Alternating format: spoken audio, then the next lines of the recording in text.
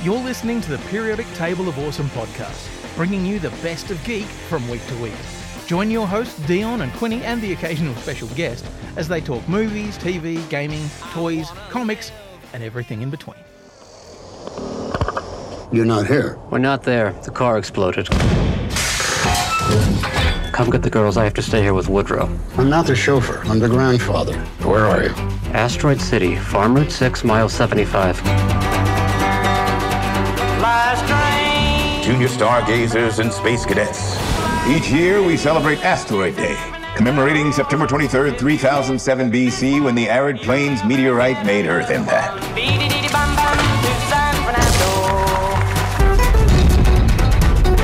Holy Toledo, that's Mitch Campbell.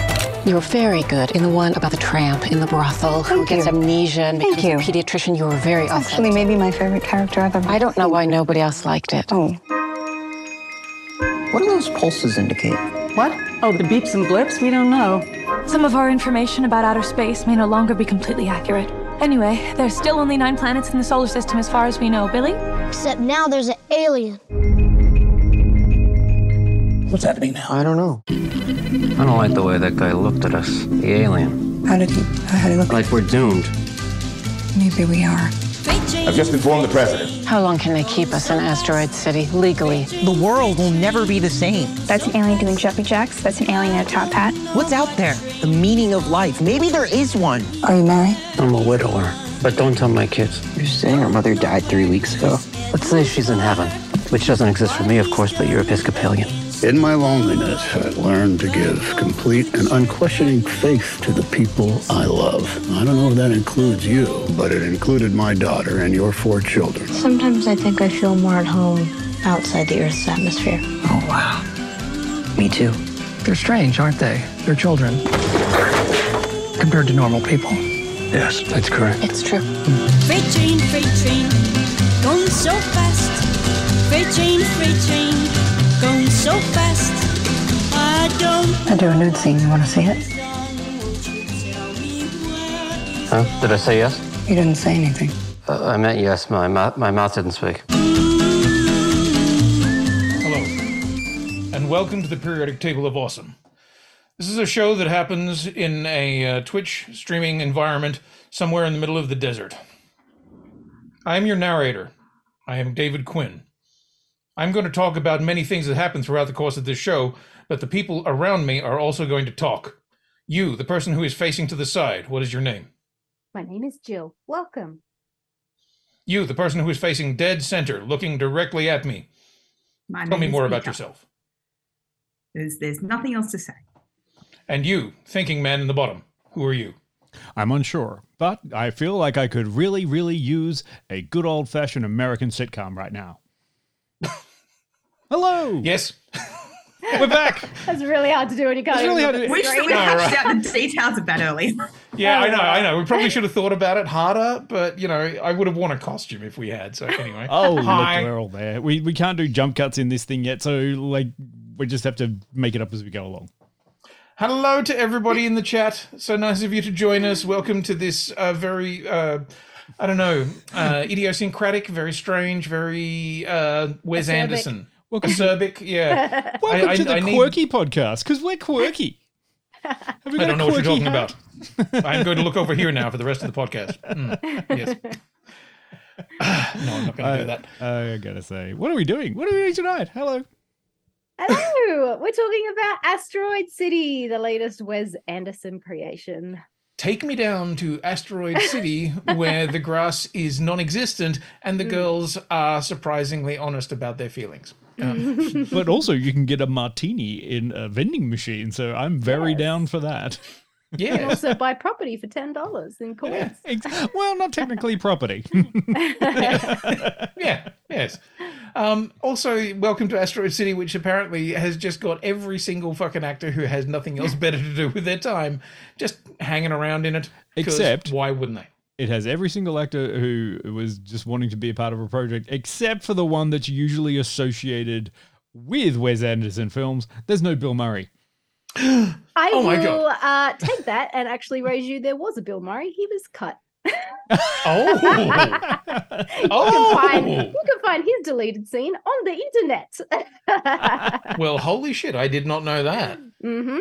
That's got to be a bit of a snub for the old Billster. It's a weird, like another inception within the thing of they're filming a commercial about the movie that for the play about the TV show that we're watching in a film. I know. Yeah, I know. I'm sorry, my brain just turned inside out. Yes. Unlike Christopher Nolan films where this one is like, oh, is it something within something within something? This is kind of like, it could be something. It is actually something, but it's something about something about something about something. Yes. Remember? But it's so pretty. Oh, it's so But pretty. it's so pretty. It's a mood. It's a color palette. Oh, you didn't enjoy it, Quinny? You did hard on your sleeve straight away. It's like, nah, Asteroid City, more like shitteroid ast. What's going on? Yeah, look, I'll wear my heart on my sleeve if you want and go. I've never been a huge Wes Anderson fan. Like there have been a few of his films that I've kind of latched onto and gone, oh, that was entertaining, but. This is definitely one of those ones where I started watching and went, oh yeah, it's Wes Anderson. Yeah, right. And I had to get myself into that frame of mind. Yeah, that oeuvre to kind of go, right, where are we? What are we doing? Oh, okay, everybody's going to talk in this way. Right, okay, that's what this film is. Right, okay. Yes. I can say that I am a Wes Anderson fan. I enjoy his style very much, and I love the comedy and the styling and the color palettes and just the weird everything and the very surreal nature of the films. Although I did have to say I had a bit of trouble with the French Dispatch. Might have to give that one another go. And this one, honestly, I watched it on Sunday after I'd been on flights all day after a long weekend, and I'm still sick. And I didn't connect with it. And I was like, oh, fuck. Oh no. And then I watched it again last night, completely in a zone. And I'm like, I need to just narrow in on what they're saying and listen to it and not do any other screens and just concentrate on what's happening. And I fucking loved it. Okay. Yeah. I mean, I haven't done that again. second watch yet. I need to do that second watch because it needs attention, and it needs so much attention. I haven't had the headspace to give anything that much attention. So I watched it because I knew we were going to talk about it. But in an ideal world, I would have watched it properly. So I'm like, I need to watch it again. I didn't get everything that I wanted from it, but I can see what's there. Like that was absolutely my instinct. So I'm glad that you confirmed it. Yes. Like I need to watch it again properly. A second watch in concentration nails it. Which wouldn't be necessary if you were concentrating for the first watch. Maybe Sorry, Wes. Maybe go see it in a cinema like it's supposed to be. Yes. I think I probably would have enjoyed this more if I had watched it in the cinema because there is that thing that you immerse yourself in it. Yes. But I do feel like there was a lot of it that was very, okay, you need to be on board with this bit and you need to go along with this concept before you can go along with the rest of this concept over here.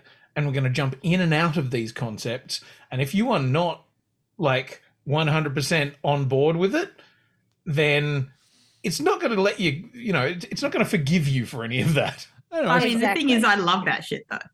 Yeah, but that was my first viewing experience of like, I am so fucking lost. I can't keep up with what's happening.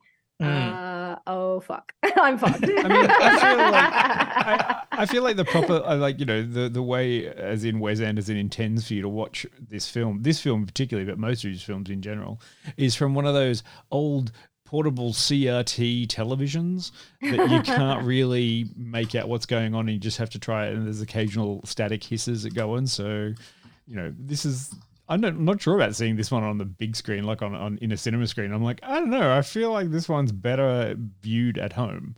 I would have loved to have seen it just for the true colors, because I'm astonished at how he manages to make something so completely saturated and overexposed, yet still hold so much contrast and depth. Well, he's just doing a lot. He's just doing really a lot of a painting. beautiful thing. Yeah.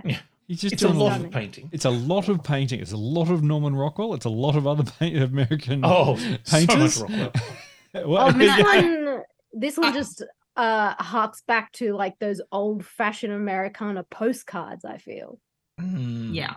And I have to say, watching the trailer, you're like, okay, like, has he finally done it? Has Wes Anderson himself? Wes Anderson has it folded back in on itself, and it's just going to create a black hole of Wes Anderson. But one of the things I really loved watching the beginning of the film is realizing that actually the look is very motivated, and it lets you then fold yourself into the look, because it actually does have motivation to look like that within the plot. So you don't have to spend the entire time being like, oh no, too much. You can just enjoy it.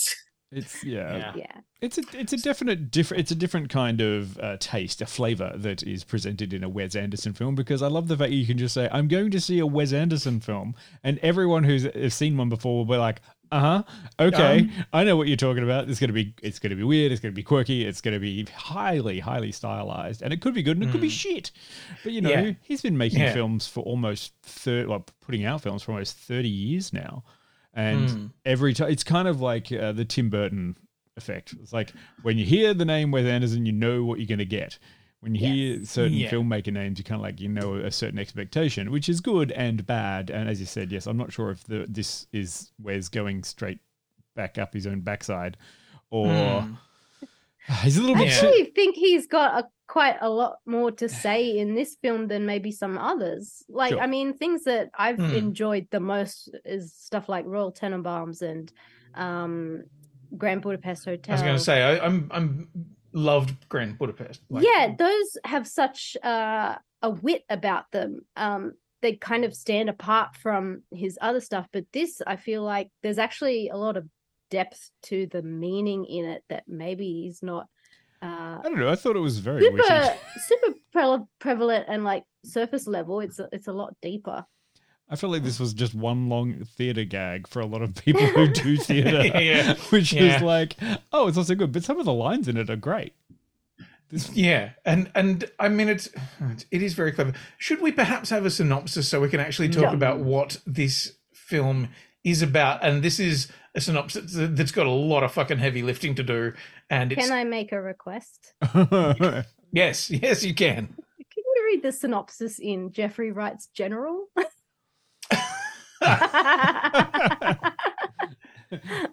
Quinny, ready to start? Stop. This is my speech. Yeah. Yes. All right. Here's some music for you. There you go. You got some background music there, Q. Okay. This is my speech. Following a writer on his world-famous fictional play about a grieving father who travels to his tech-obsessed family to the small rural town of Asteroid City to compete in a junior stargazing event, only to have his worldview disrupted forever. World-changing events spectacularly disrupt the itinerary of the convention in an idiosyncratic American desert town circa 1955, called Asteroid City. This is my speech. That was the end of the speech. Time to get another ducat. Yeah. I was just like, the more I talk to you, the more I realize there were parts of it that I enjoyed. I'm very early in the conversation for that. I know, and I normally this happens somewhere around the ratings, and I'm like, oh shit, but I'm quietly, slowly being won over. I don't understand this. It's like, wow, I kind of sat there and went like, I really kind of enjoyed this one. And the one that I like, the Wes Anderson film I like the most is probably Moonrise Kingdom, which I found hilarious. But this one is just quirky, funny, but it does have a certain message about it, which is like, wait, why are we talking about this? Is this an oeuvre to writing and filmmaking and craft, or is this like just a comedy set in the desert? We don't really, is it both? And then grief. And then it ends weirdly. It is about yeah, and if it is about grief, why is it about this? What does the alien have to do with it? Why is there? I would say it's actually just an exploration of life. Why is there There's so many kid? points where people are saying, "Why is this happening? And why did that happen? And what's going on? And who am I? And am I playing this character right?" And it's kind of just there's a weird thing in this movie where the premise is we're watching a recreation of a play on a television set about a guy that wrote the play. So there's this weird 3 levels within it. But at the same time, we're meeting the actors that are playing the characters in the play, and also themselves interacting with the writer and the director of the play. But then I would say maybe there's another level on top of that, where Jason Schwartzman is Jones Hall, is Augie Steinbach, and maybe we're seeing all of these facets happening in the movie. And the interesting thing is, a lot of the language of the film is told through cinematic means, in the sense of it shifts from, funnily enough, much like Oppenheimer, which is clearly happening one town over. Yeah, and Barbie Land in the other town. Yeah, either that or the beginning of the shit Indiana Jones film. But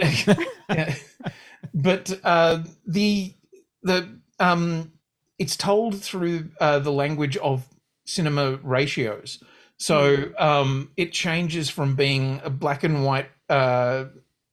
I think it's 4:3. I'm not sure. Yeah, but then goes widescreen and hypercolor. But then occasionally goes into a different ratio again, which I think is almost IMAX, because there are sequences where, and once again, this is one thing I'd like to have seen on a cinema screen as opposed to a TV screen, because there were sequences in the black and white stuff where people's heads were being cut off. Yes. And I'm like, is this an intentional thing, or is that an actual ratio of the screen moving to a different ratio that would be right on a cinema screen? I don't know. Yeah, I couldn't tell if it was he was trying to keep the perspective of what was happening with Jones Hall in the background and then the writer in the foreground, and if keeping it on that eye level meant that in the foreground he was cut off here. I could, because I did watch it twice, and then I was trying to work it out. But yeah, it was did you have fun? Intentional but peculiar. Either way, did you have fun? Yes, I quite enjoyed that the play was in full color and cinematic, but then the real life stuff behind the scenes looked like a play. It was staged in 3/4 of a set, and there was just nothing around whatever was happening in the frame. But then there are also moments where that even turns around and it's not the play, but it's a rehearsal. Yes. And there's something else happening, and you're kind of jumping around through time as well, whether you're okay, well, there's a scene where they're workshopping the play, and that then becomes something else entirely, and you're like, huh. And there's an annoyed part of me that's you probably have to watch it twice to get it, but I don't know that I want to. Oh, look, it's so funny. There's so many things in there. It's quirky. Yeah, I don't particularly like quirky sometimes. I'm a pretty quirky dude, but sometimes quirky just shits me. Can't hang your hat on quirky. No. Doing a lot of other stuff. There's plenty. I think there's plenty of people out there that would disagree. But the hat would be a trilby. Quirky's a real niche. Look, I liked it too, because you're also throwing, apart from which one are you following, you're also throwing in there the narrator, which introduces to this entire thing, who's just narrating narrating everything. It's right, here is someone who is writing a play, and then this is a story about how the play gets turned into a television show, which gets turned that goes through these ways, and it just keeps popping in. And I got to say, hands down, Bryan Cranston was great, and there was one particular scene that I loved more than anything else. Can I take a punt? Is it the one? Yes, have a punt. Is it the one where he shows up in the wrong bit? Yeah. It just goes, wait, I'm not in this, am I? And they just look at him like, no. No. Like, okay.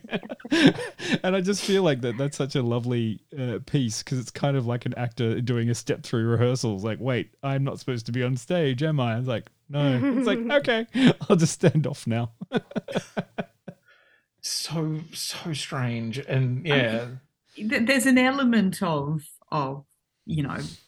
that kind of Rosencrantz and Guildenstern, what happens on stage and what happens off, and that blending of the offstage and the onstage that I love.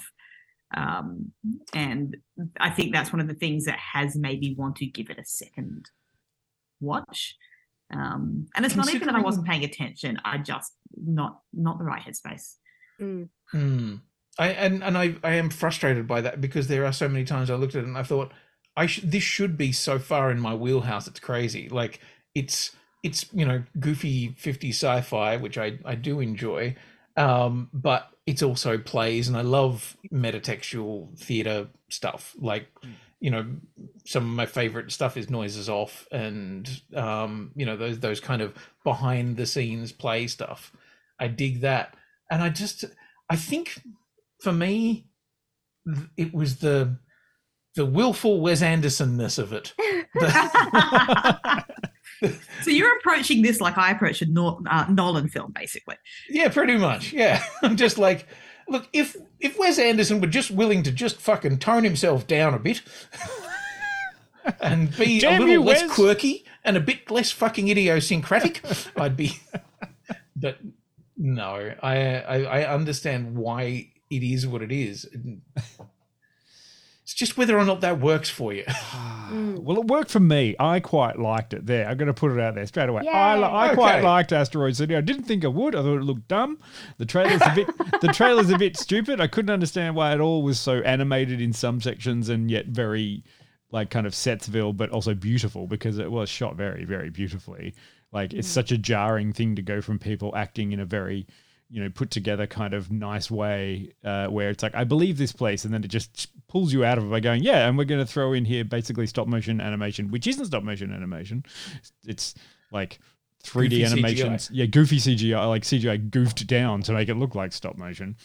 Look, it was good. I think what saved it for me was the dialogue and the interactions between the cast was amazing, because it's just everyone is playing their own unique character, and I kind of feel like that there is a 7-volume thick backstory for each character that's handed to those actors that they read, and they're going through and they have all the understanding for their part, and their lines in it are like 3 lines, and move from stage left to stage right is their direction, but they have to use all that information in their character to, well, how would they move across the stage? And then they kind of play on that and also take the piss out of that. And I thought it was just kind of really wonderfully done and quite funny and very quick. Like as you're right to say, you have to pay attention to it, because if you don't, you'll be like, this is dumb. I don't understand why. It's like, because you missed a very funny joke that they said 3 scenes ago that tie this one together, and you've just got, okay, fine. Yeah. It definitely does a lot of that. It definitely says, okay, you have to listen to all of this dialogue because we're going to pay it off later, or we're going to explain why this is important later on. And if you weren't paying attention at the start, that bit at the end is going to make no fucking sense whatsoever. And also be very aware of what reality you're jumping to and from. There's a bit fairly early on where the actor who's playing Augie, I can't remember the Jason actor's name. Schwartzman. Jason Schwartzman. No, but the actor who Jason Schwartzman is playing. Jones Hall. Jones Hall. Okay, so Jones Hall is talking about something that happens later in the play, and you're like, what? Why? Oh, okay. And then when it happens, you go, oh, right. You smart son of a bitch. You're playing with timelines. Yeah. You're like Nolan, only wittier. But only actually clever and not just making things confusing so that it looks clever. There's a moment where that pays off, Quinny, and that scene occurs, and the reaction that Scarlett Johansson's character within the play reacts to it doesn't feel like it was scripted. It kind of feels like a moment where she's stepped out of her character in that scene and is playing herself and is like, wait, did you just do that? Yeah. And then he's like, yeah, I did. And she's like, I didn't think you would do that. And then it's like, wait, is this scripted? Is this part of it? There's like so many moments like that where when I went back and watched it again a second time, and I was kind of like, wait, it feels like there are a lot of moments where they're actually breaking character, but you don't realize it. And yeah, breaking from her character of Midge to the other character of the actress whose name I can't remember. But yeah, like, and this is the thing. There are so many bits where you're like, okay, well, I know I'm looking at Scarlett Johansson, but which one am I looking at? Yeah. And you know, all of the beards coming off and the moustaches coming off and the kind of weird archness of it all. Yeah. I think that's what makes it so complex and gives more emotional depth to stuff, is that it's like you're not quite sure if it's just characters playing, like a role being played, or if it's the actors themselves reacting to what this character is going through. Peter, give us some of your thoughts on it. Are you a Anderson fan? Do you love this? I'm not specifically a Wes Anderson fan, no. But I do enjoy his aesthetic. And I particularly enjoyed the way it was applied here. Like I said, because it was motivated, it allowed me to just kind of enjoy it rather than criticize it in my head. I loved that it did have that like hand-colored look of, like, you know, old postcards. And I really, and I know this is definitely something that will have annoyed some people, I liked the camera moves a lot because I loved how the use of tracking and dollying rather than panning was able to like perfectly preserve those straight lines in the perspective of each of the frames. And because, you know, been set up to think about a set rather than, you know, a real place, I liked it. It pushed me towards enjoying it more, whereas in another situation it might have pushed me towards just being super annoyed. Yeah, well, and that's the thing. Those kinds of movements. I was kind of like that. Those camera moves and that very 2D-ness of it occasionally did annoy me because I felt like it was just being like, it was just being cool. It's filmmaker porn. It is, and I don't dig that. Porn. Yeah. Yeah, and yeah. I occasionally watched it, and it'd be like, well, yep, we're dying. Okay, now we turn. Right, okay, cool. And every now and then I'd see a slightly fucked up move, and like where something like the turn wasn't 100% clean, and I was just like, ha. Because I'm a pathetic, sad little man. Like, I mean, not so clever now, Wes. Yeah, suck it, Wes. You had to do that shot again, didn't you? Oh no, you couldn't afford it. But it's funny to me watching it and thinking that's cool. Someone's going to hate that. And now we know who that someone is. It just goes to show, like, it is so much a matter of, like, it is so stylized that it is like lives and dies on taste, really. And I wouldn't blame anyone for this not being to their taste. But you know, for someone who's saying I just didn't get out of it what I wanted to get out of it, but not in a way that made me think it wasn't good, in a way that made me think, no, shit, I've got to actually properly watch it, and really let that dialogue. It's very like dialogue heavy, which I love, particularly in the context of, well, it's a play. You know how much I love, like, you know, stage dialogue brought to the screen. But because it's very dialogue heavy, like, yeah, just you have to be there for it, or you're going to miss a bunch of stuff. And I feel like I enjoyed what I experienced, but that I also missed a bunch that I want to experience on a second watch, I think. But I also you do kind of get to the end of it and go, I mean, but what was that? Yeah, exactly. Yeah, when we get into spoiler territory, I've definitely got some. Well, speaking questions. of witty stuff, we do have an interesting clip to go to, which has a lot of dialogue heavy things. So I'd say we're going to get onto the ratings, and then we can get into the spoiler things, because there is a few good spoilery bits.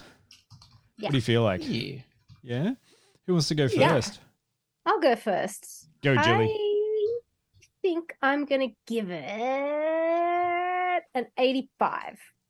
It's not my most favoritist Wes film, but I did quite enjoy it a lot once I gave it my full concentration. And I got exactly what I needed to from it, and that was to semi-understand it. So there's still a little bit of confusion for me in like the last 30 minutes, because it does seem to just ratchet up. Like there's a second moment of like absolute chaos, and my concentration dropped a little bit again. But 85, I think, like solid aesthetic, and that's very pleasing to me, and I enjoy watching something that is just so beautifully crafted. And I use that word very particularly because I feel like he is making art for art's sake, and I get a lot of enjoyment out of that. Nice. I'll go next, because why not? We need someone to bring it down. I'm not going to bring it down that much. Are you sure? Don't bring me down. Proust. I found myself just jumping in and out of enjoyment throughout. Like I'd be watching a bit and going, "Oh, that's very funny," and that sort of is ticking along and doing some interesting stuff. And there's an interesting character. And then something would happen. I'd just be like, "You're just being all fucking Wezzy." And then some more things would happen, and I'd be like, "Oh, that's interesting. That's a fun scene, and I like that." Oh, you're being Wezzy again. And I think that's more of a problem with me and Wes Anderson than it is with the film. I think it's a very smart film, which I probably should watch again, because I had the same problem as you, Jill. I got to the last 20 minutes or thereabouts, and my brain had just gone somewhere else. And I literally, I think, started to fall asleep. And so the last 5 minutes of it, I'm like, I don't know what the fuck's going on. So no one did. Yeah. No one did by the end. They're like, wait, where is it? Yeah. How are you wrapping this up? I'm wrapping it up by saying 70. 70. Yeah, it's. I don't think I can say it's terrible, but I can't give it as much love as I think other people who love Wes Anderson would. Middling,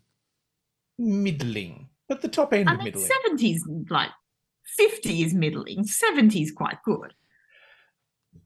Yes. Like how what's our scale? We've had this argument many times. Do we just never rate anything below 60 unless it has deeply offended us?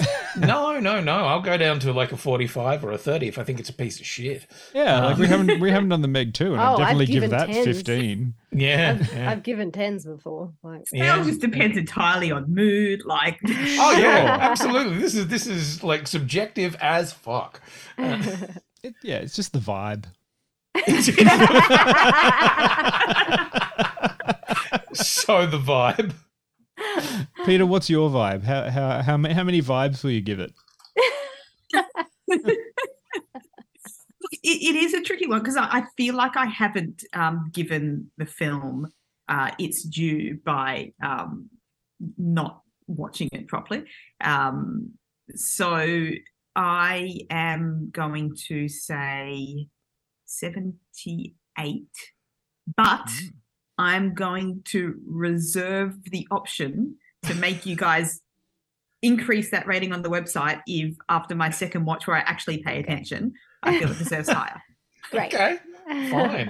Just That make is more my work. honest. There's a caveat with your score. That is my honest admission of where I was when I watched this. Okay, fine. Fair enough. Great. Good. Dion? Fair enough. Look, I mean, Wes Anderson for me is always hit and miss. Sometimes he's great. Sometimes he's terrible. Or like I didn't like it. Like I really didn't like The French Dispatch, and there's others, but we don't need to go into that. For this one though, it was very quirky. It reminded me a lot of Steve Zissou. In the way that I felt like by the time I felt, but it was just different. It felt like a little bit more kind of, whereas Steve Zissou's kind of funny and quirky and a little bit, it's got a few touches of emotion in there, but it's very comic-y. This one just kind of felt like it looks a bit comic-y and weird, but it is actually kind of mature and a bit conservative and older, but a very smart film. Like it's a smart film wrapped up in a box that is kind of like, oh, this is simple. It's like, oh no, it's very smart underneath, but it just has this whole kind of vibe on the outside. So look, I'm gonna go 80 because it's still not my favorite one, but it is a fun one. I did like it. And if you need to watch it twice, try and watch it twice. Maybe watch it on a different screen. Maybe watch it on your phone as you're driving somewhere. I don't know. Yeah, that's definitely how it should be watched. Yeah, like Nolan intended. Exactly. Put on a VR headset and watch it in VR. There you go. That's my new recommendation. Shall we go to a clip? I would love to be on that set in VR. Actually, that would be kind of amazing. Yes. All right. Let's go to a clip and then we'll come back and talk about it. All spoilery. So, before, what we say, if you haven't seen it, should you go see it before the spoilery things? Or really, there's not much. It doesn't matter about the spoilers in it because spoilers are super spoilery. It's one of those films. It's the journey, not the destination. Yeah, it's an experiential film that, watching the film will give you the experience, not, oh shit, that thing that was the big shock. Yeah. All right. Cool. Let's go to the clip. We'll come back. I strongly question whether your daughter's silly putty resembles anything from outer space. It's not silly putty. It's called s'mores tosium. This is excellent. Thank you. It's really all the machine's doing. What the devil do you know about astrogeology anyway, JJ, whatever that stands for? I just maintain the workings. Charlie's thesis is supported by... flimsy, outdated evidence. I beg your pardon. Not in my opinion. I like the silly putty or s'mores tosium. In fact, I'm just quoting what he said. Your son's project might very well have killed us all today, by the way. Coming from the family that brought us the electromagnetic It's death a ray. weapon. Of course it's lethal. So you admit it. Not to mention Brainiac's flag. I mean, is he trying to provoke World War III or something? The jet propulsion belt is eminently safe. I allowed an 8-year-old boy to operate it. In fact, I did. Ricky's cousin Chip, and he broke the solo flight altitude record. They're strange, aren't they? They're children compared to normal people. Yes. That's correct. It's true. Yes, very strange. The thing that I hadn't noticed, and this maybe makes me want to go back and watch it again, is in that clip I didn't notice the guy in the background. The guy in the background who was like quite literally the government spy, just trying to learn all the new technology that kids have invented in the 50s. Well, the best part is he just keeps showing up in the background with shot after shot after shot. Like he's almost a Where's Wally of the film, and I started to realize how funny he was, where he was just kind of popping in at the edges of scenes and then kind of disappearing again. Yeah, and it is being noticed. Yes, thank you in the chat about the tiny vending machine. Vending machine for the tiny martini. So it's teeny martini. I would like a teeny martini. Are you speaking Jawa or something? Sure. Yeah, absolute tiny martinis. I would think is everywhere. It was lovely. I love the idea that this is just a place where everything comes out of a vending machine. Would you like some land? Vending machine. Well, I mean, you also kind of think about it. There is not much in a desert, and when you do find a town that is being run, it has to last for a long time and be accessible 24 hours a day. Why wouldn't there be a vending machine for pretty much everything? And Matt Dillon as your mechanic, who's just like, oh, you're here. This is what I found myself doing so often, is just like, you're here. Okay. Yeah, you're all here. You're all having a lovely series of vignettes to do your own thing. You're just basic. Like, I mean, I would love to be on Swinton? that. Oh, you're here. Yeah. I would just love to be on that set because you're just trying to figure out who is going to eat the most scenery. Mm-hmm. Like, Who's going to Yeah. be eating all of the set on this? Because they're all chewing I very wish hard. we'd got more Hong Chow. Can I just say, like, she Yes. appears for one scene. I'm like, no, more Mm. Hong Chow, please. Because I was watching her and I'm like, fuck, I've watched her in a series recently and went, I know her voice. Who is that? Yeah. And yeah, couldn't think of her name, but was just like, yes, she's here. Yeah. In fact, there were so many. Oh, they're here. There's Jarvis Cocker. There's fucking just weird people in the background. You know, so we're in George- Spoiler Town, aren't we? Yeah, I put We the spoilery certainly are. thing up. It's up now. Okay, when Margot Robbie appears and you're like, oh, you're here. Yeah, exactly. Oh, yeah. Doing just an amazing little scene in between. Like, that scene was wonderful because you all catch at the end where they just switched back out of, like, they weren't in a scene and they started talking about like boring stuff. It's like, oh, they were two actors talking about coming off stage and performing different plays and doing a scene together, but they were actually just doing a scene together, and then they finished that scene and then they just started talking about random shit, and I was like, oh my god, it's so meta. But there's this beautiful bit where I guess Jones Hall comes out onto that landing to have a cigarette or just to get fresh air and says to her, oh, you're the wife that almost played my actress. He doesn't say you're the actress that almost played my wife. I love it. Wow. Yeah, it was very like, hang on a second, wait, what did I hear? And I love it because like there are so many of those parts that are kind of almost kept secret. Mm. Like yeah, it's a blink and you'll miss it kind of situation with a lot of yeah. You know, the person inside the alien suit. Yeah. Just like, yes, Jeff Goldblum. Oh, he's why here. wouldn't he be? Yeah. You know, even though we're very much aware of the fact that it's actually a piece of CGI. And Yeah. But you So when you think quirky person in a Wes Anderson film playing an alien and you don't think Jeff Goldblum, something's gone wrong with the world. this is true. Yeah. Absolutely. Did everyone Willem like Dafoe just shows up. Oh, you're yeah. here. Did everyone like Chekhov's gun? Which one? Yeah, all of them. I just couldn't believe that every single man in this thing was armed. Like somewhere Yeah. they're carrying a pistol for no reason. It's 1955 and it's America. And obviously it was there. It was there to show how dangerous everything was in that town because of the constant car chases, which are only stopped by the blockade of the military, and then they continue on. What the hell? Yeah. I know. The tiny little details. I want to talk a little bit about the ending because it's the part where like so the whole thing is told in a really interesting structure in that it decides, okay, we're going to go full Brechtian alienation device here and say, okay, we're going to put up scene numbers. We're going to tell you how many scenes are going to happen. And we're going to, break it down so there isn't even an intermission. And then you hit act 3, I think it is, which we've already been told at the start, it happens a week later. Yeah. So we know the time frames of when things are happening. And we're then told, okay, it's going to be played with increasing intensity. And like they'll tell you that, right, in a title card on the screen. But then something happens towards the end of it that as I said, I feel like I'd half fallen asleep or I was missing something, but it turned into a sequence in the rehearsal room that I make no bones about it. I didn't understand it. I got lost and I'm like, what the fuck? It's very confusing. It's a room full of actors and understudies and extras and whatever, and they're reading through the play.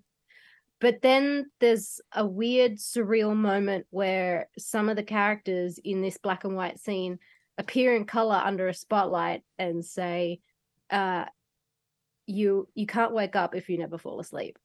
And it's very dreamlike and surreal and bizarre. And the only theory I've seen about it is that it's like a commentary on like you'll never reach enlightenment if you don't know that you're in darkness.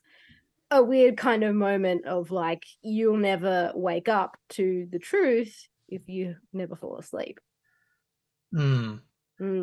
Okay, because because I felt like the third act really does rattle along, but then also comes to a screeching, weird, abrupt halt. Yes. This is why I feel like I need to watch it a third time, because that last act is extremely confusing, and they do warn you that it's going to be played with increased intensity, and it surely is, because it's chaotic, and I had a lot of trouble concentrating and keeping everything straight. Mm. And so, when we got to the rehearsal room and they started that "you can't wake up if you never fall asleep," and they've already introduced the idea of this, the writer wanting to play a scene where all the characters are asleep, and the actors have started acting asleep. So that's already happened sometime earlier, and I was like, okay, I'm waiting for that little bit of clever closure to really kind of bring that ending into clear focus for me as to what was being said. Yeah, there's really no real answer. Yeah, and the alien is there handing you the asteroid, telling you that you can't wake up if you don't fall asleep, and I'm like, but they also asked the writer, what is the play about? And he doesn't know. He says it's about infinity and some other things. And it's like, okay. Okie dokie. Yeah. Yeah. I struggled with that. Entirely up to interpretation.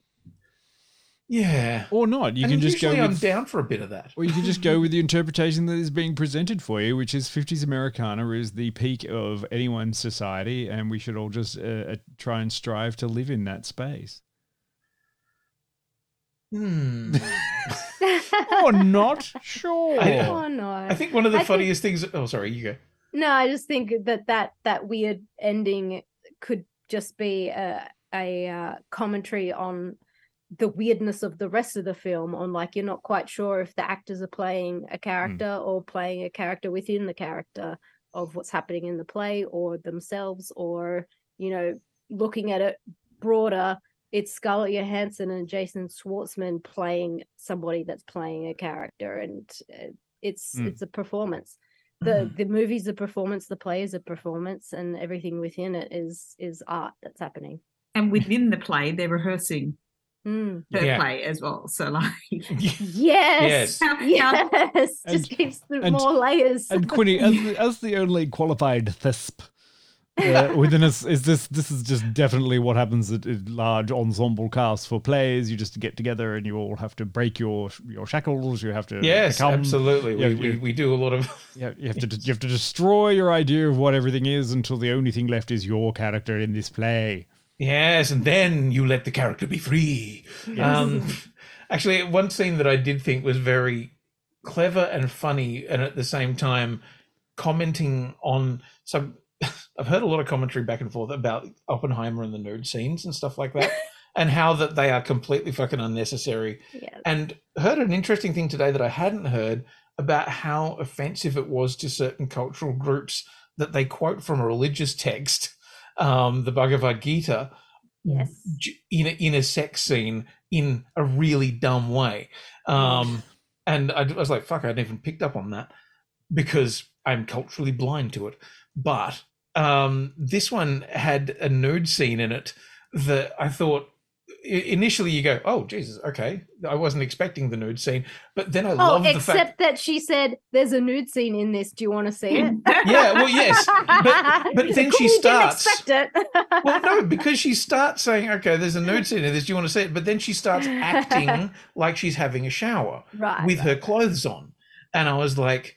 Okay, so she's I think that was her character wanting to reveal herself to absolutely. But I loved the commentary afterwards, which is them discussing backwards and forwards over whether or not it was an actual nude scene or whether they could get a body double in to do it. Because I guarantee you that half the audience is going, that wasn't her, was it? Probably body double. Oh shit, they just said it. Yeah. She says, do you want to see it? And then she's like, well, he's like, didn't I say anything? No. I said something, but my mouth didn't move. Yeah, I said yes. And I love that. I also love the little bit of foreshadowing, like, oh, I can do a good death, I can be so depressed. And then later when we cut to that and like There's that she's moment like, where I see you're myself watching in this a bathtub surrounded by pills, and like, there she is. frame and everything, and for a second everyone is just like, oh shit, did she commit suicide? And then there's just that really nice kind of like, anyway, what's the photo like? Kind of thing. Like, God damn it, she got us. She's such a good actor. Yeah. Damn you, Photos Midge. turn out. Yeah, all his photos turn out. I like that. Yeah, see, look, now you're thinking about it, you're like, oh, this is I way know. better than I thought it was. Oh, my favorite characters? The the little triplets. Cassiopeia. I'm a mummy. I'm a witch. Is it Andromeda, Pandora, and Cassiopeia? Yeah, What are you fucking doing? amazing. Yeah. All twin, triplets: Ella Faris, Yes. Gracie Faris, and William Faris. Faris. They were fantastic. Yeah. And I enjoyed weird grandfatherly Tom Hanks, who was also kind of an asshole. Good, okay. Yeah, at least he was upfront about not liking his son-in-law. Yeah. Oh, He's like, I don't particularly like you, but I'm going to do this because you're family. yes. I kind of like, I like, we all know that people are actors, so they're doing whatever that is around to do it. But I also kind of think about what people are doing at the same time or releasing at around the same time. Like, I'm looking at Rupert Friend. I'm going, okay, so you're playing like a cowboy, which is weird. But I know at the same time you were probably shooting Star Wars. Like, you were probably shooting Obi-Wan. Yep. Lol. Probably. It's just kind of nice to know. They're all doing their own weird little things off to the side. Yep. And, Maya Hawke, who I enjoyed in this. I thought I love, what I do enjoy is the very specificness of each of the characters. Mm-hmm. Like, they are cut from a very, very clean, specific piece of cloth that tells you exactly what you need to know about that character for the brief periods of time that you are near them. That she is the Christian teacher who is very, very much struggling against the fact that her entire worldview has come unstuck, but also is being brought unstuck by the very handsome cowboy. And also one of her students is definitely turning into a cowboy by smoking. That Absolutely. weird little song that he comes up with is so good. Weird little song out of nowhere. I just love that in this is like all the kids are weird. And that's kind of the lovely thing is in the background, every single child in this is just a weirdo. And that's Do kind you of dare me to lovely. do it? It's an experiment. Yeah. And that game that they're playing, that I mean, from an actor's perspective, all I was listening to is thinking, fuck, that would have been a pain in the ass to learn. Yep. Yeah. Yeah. Now do it backwards, Quinny. Oh dear. Oh. It's kind of, and this is one of the things I like. I like cinema that is, this is not this is an original property. It's not based on something else. It's doing fun things. It's doing it in a really nice, stylistic, beautiful way. And it's just presenting fun ideas. And that's what cinema's about. Like, I liked watching Asteroid City because it was somewhat challenging. But also it was important and fun. And I'm like, great, this is what I want to see. And also pretty cheap comparatively. Yeah. Just bash out. I mean, I'm pretty sure everyone was working for scale. I was going to say cheap in some ways to make that the thing, Sure. but not in terms of just fucking Wages. faces on the screen. Exactly, Yeah. wages, the wages of sin. All I you got to feel do like- is put together a 30-year career being a sort of artistic director that everyone wants to work with, and then you can get all the famous people to turn up. Yes, absolutely. I feel like I may need to go and watch bits of it again. Yeah. Sure. And you make a good Let's point. review it again next week. Yay. We can't review it again next week, Peter, because we're reviewing something else next week. Yes, we are. What are we doing next week? We're doing Blue Beetle, and don't come on Tuesday, come on Wednesday. Yeah. Yes. I was going to say, is that week? Yes, it is that week. Yes, it is that week. Yes. We're going to go see the bluest of Batales. Yeah. Peter, I can see, is extremely enthused about this. Peter Not the probably least knows- enthused I've been about a movie we've seen together recently. I mean, Peter probably knows absolutely zero about Blue Beetle, so this will be a very big learning experience for her next week. It'll be fun. You can compare it to The Flash. Well, But we are then- in DC land, so. Well, we're doing lots of different things. We're doing I don't think Pete saw the Flash with us. No, she didn't Didn't see you? The Flash. No. Oh. Well, man. we'll put that on your homework, Peter.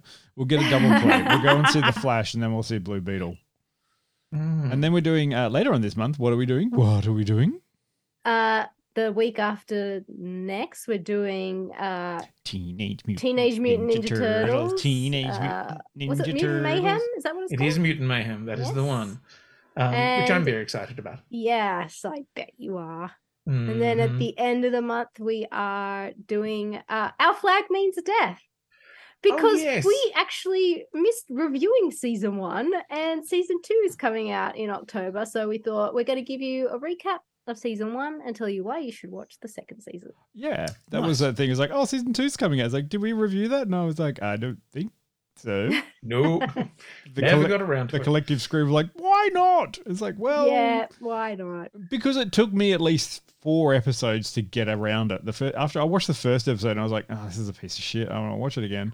And then it took me a little while. I was like, oh, okay.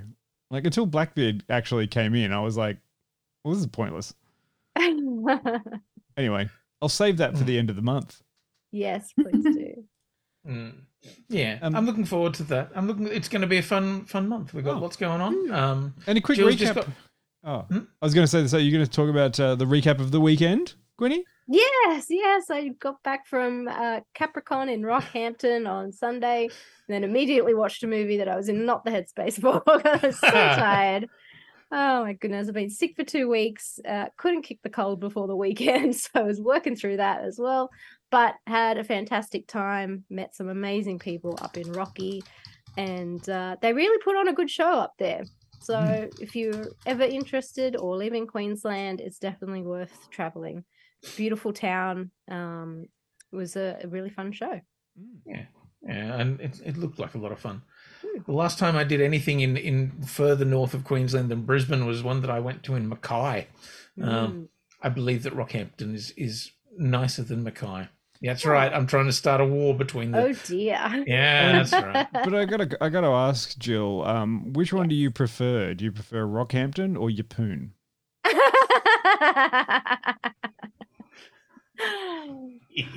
Well, I haven't been to Yeppoon. I've only been to Mapoon.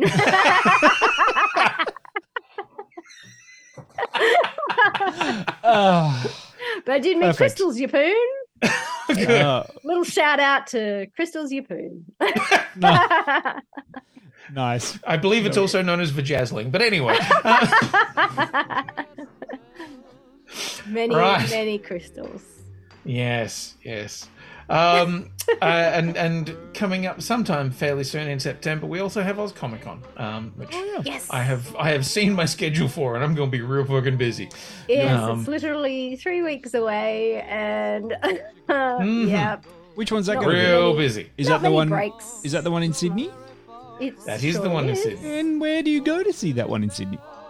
I believe it's at Sydney Olympic Park, and I'm just trying to remember the dates. It's the 23rd and the 24th of September. 24th, yeah. Amazing. Yes. So if you want to see Jill or myself, we will be there.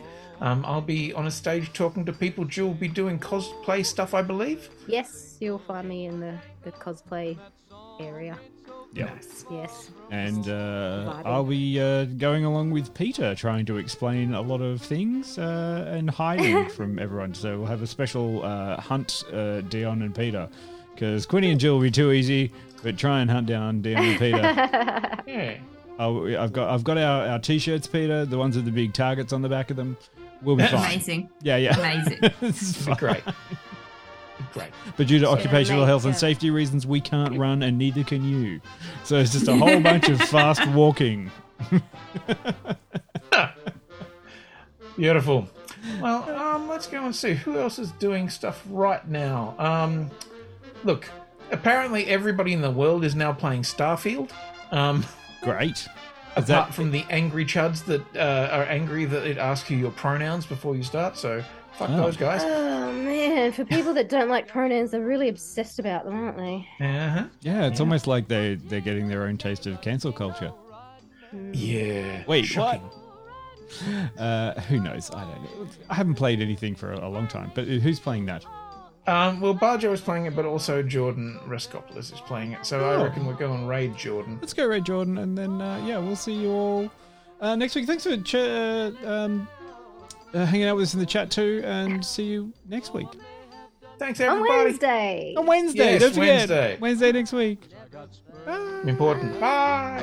I got spurs that jingle, jangle, As I jingle. go riding merrily As I along. go riding merrily And they along. sing, oh, ain't you glad And they to sing, single? oh, ain't you glad And to that single? song ain't so very far And that from song wrong. ain't so very far from wrong.